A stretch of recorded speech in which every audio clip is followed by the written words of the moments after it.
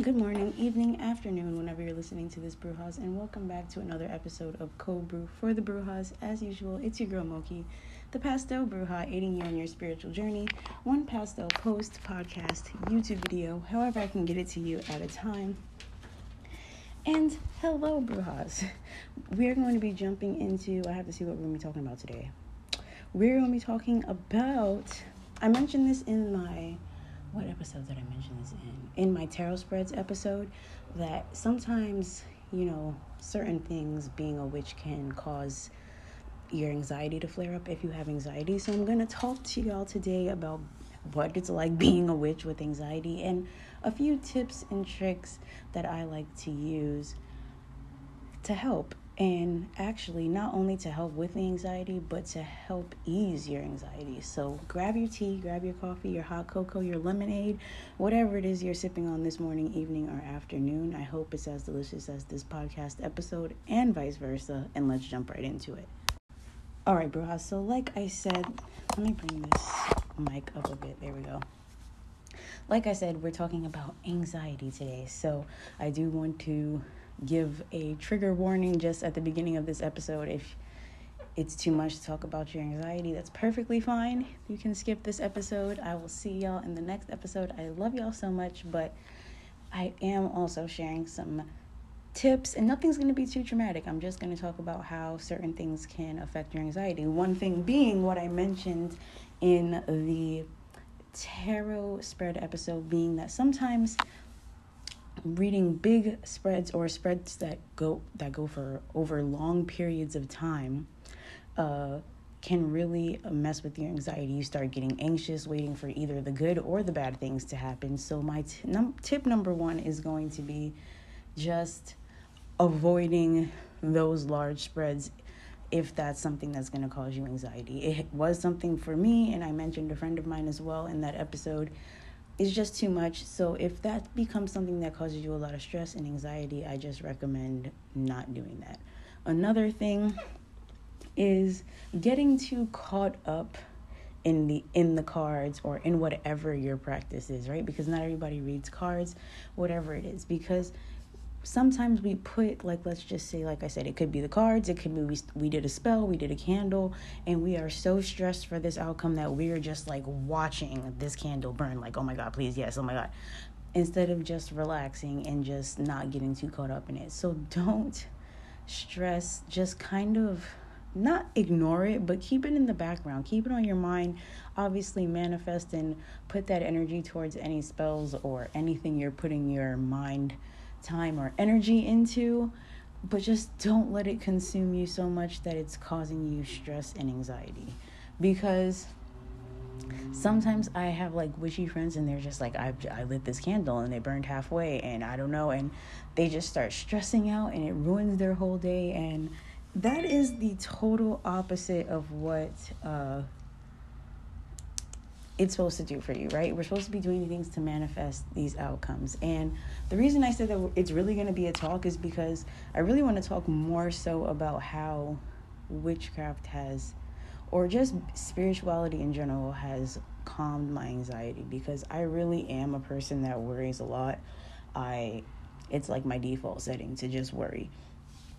However, since I've been practicing the art of manifestation and scripting and just kind of trusting my intuition and trusting that things will work out, both through spirituality and by surrounding myself with people who genuinely say that to me and genuinely believe that for me, that it's all going to work out. And I just have people around me that are just constantly just like, let's not stress and let's work it out. Like, it'll all work out. Like, my roommate and I have been practicing this mentality for the past year of just like, whenever we're feeling overwhelmed, whenever we're getting stressed out, we just talk to each other about what's stressing out, and we just be like, listen, we've had however many of these conversations, and every single one of these conversations has worked out, and there's no reason to stress about it. So that is a great way to just really get yourself out of the headspace. And that's why I say that witchcraft has really helped me in that sense too, because I will script something and it'll end up coming true. I think I spoke about this in a scripting episode and in a YouTube video about how so many things that I've written down and journaled really did come true, and it was insane. And now I just genuinely believe that things will work out. I can honestly achieve the things that I set my mind to and that I manifest. And I feel like that calms me in a sense, because now, like I said, I have that ability to just be able to be like, all right, I can just take a breather and be like, all right, it'll all work out. I might be stressed, things might be bumpy, but I don't need to worry. And 8 times out of 10, the universe will send some sort of sign that just reassures that for me. And I'm like, see, this is why I need to just calm myself and relax. Now, other than mindset, there are a lot of other things that help me calm down. One being wearing certain crystals or just working with certain crystals. Blue Cassini is my best friend for anxiety. Lithium quartz is a great friend of mine. Amethyst is a great one. I don't wear it as much. I also have a worry stone. I don't use the worry stone as much. I wear a jade ring and a carnelian ring, and they are both polished. And when I feel fidgety, I kind of just fidget them together, and it works amazing. I know it doesn't make sense, especially since this is a podcast and I can't show you, but it just genuinely does make me feel better. But having certain crystals on you just calm your energy. Also, one of my favorite things, it is like sleepy time poison for me, is lavender. I try to put lavender on my bed, like underneath my sheets and stuff, but it just knocks me out so much. But that is a great herb for stress relief, just getting a good night's sleep and just calming energy. So you can, like I said, take dried lavender and put it under your sheets, or you can take lavender essential oil and put it on your sheets. You can also buy dried lavender and hang it in your shower or place it in your bedroom and just invite that calming energy in. Purple and light blue candles are also great for calming energy and just creating a space for yourself to just de-stress and recharge and just take a breath is very important. And whether that space be your bedroom, your bathroom, if you like to take bubble baths and chill in there, your patio, your terrace, your balcony, whatever, you have a little nook in your room. That's what I personally have, is just a little corner in my room where I'm like, this is just specifically for me to just chill and enjoy the happy vibes. That is where you want to create and just de-stress. So whatever zone that is, whatever calms you, put it in that area. But those were just my recommendations. And just, of course, and like I said, anything that calms you, anything that you enjoy seeing, anything that you enjoy doing, just keep in your area. Books, your video game, your I don't know, whatever else you're into in that area, and just have a place to just cleanse yourself. Selenite, sage, just cleanse your energy, calm your energy, and recharge, because that, just really being in tune with that and noticing and realizing when you need to just take a breather, cleanse, calm yourself is very important. And as you progress on your spiritual journey and in your life in general, you'll realize that you do need to take these moments to just not only cleanse yourself, but cleanse your space and just really get yourself right before doing anything else. And that is kind of where I'm at right now personally, because as you Brujas know, I'm just getting over COVID, and I was essentially, air quotes, trapped in New York for a lot longer than I intended on being there. So I'm really I cleansed my space. I'm about to go do laundry. I'm just getting rid of all the stagnant energy that was in here. Tonight I'm going to do some spiritual work in here and just really just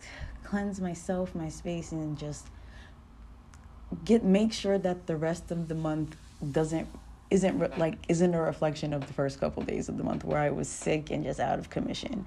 I'm trying to come back strong, and part of that is just getting my energy and my space right and getting back on track with the content, obviously. So like I said this month that the podcast episodes were going to be short, and the last few have not been short, but I'm going to keep this one kind of short. I just wanted to check in with y'all and kind of just tell y'all certain ways that you can kind of blend in your mental health and your spirituality and just checking in. I can't believe I didn't mention meditation. So meditation is another key element that I would recommend for anxiety. Like I said, just taking a breath and taking some space and meditating with the crystals that I recommended. Another good one that I like to meditate with is celestite and fluorite, just to get yourself some clarity. And like I said, that calming energy as well. And just really take some time to tune in with yourself, because that's really what it is all about. So if you're listening to this and you're like, I'm not really a spiritual, like witchy, hippie, person, meditation doesn't seem right for me, that's fine. Meditation isn't as deep as a lot of people think. You could literally just sit there and close your eyes and just check in with yourself, see what thoughts come to you, see how your body is feeling, and take a breath. Just take a break from everything. And that is a simple form of meditation that you can practice. But like I said, I'm going to end this episode here now.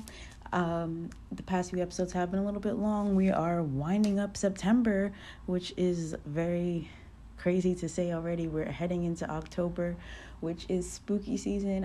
I'm not going to talk to y'all anymore about what's coming for October until we do the What's Coming for the Coven episode.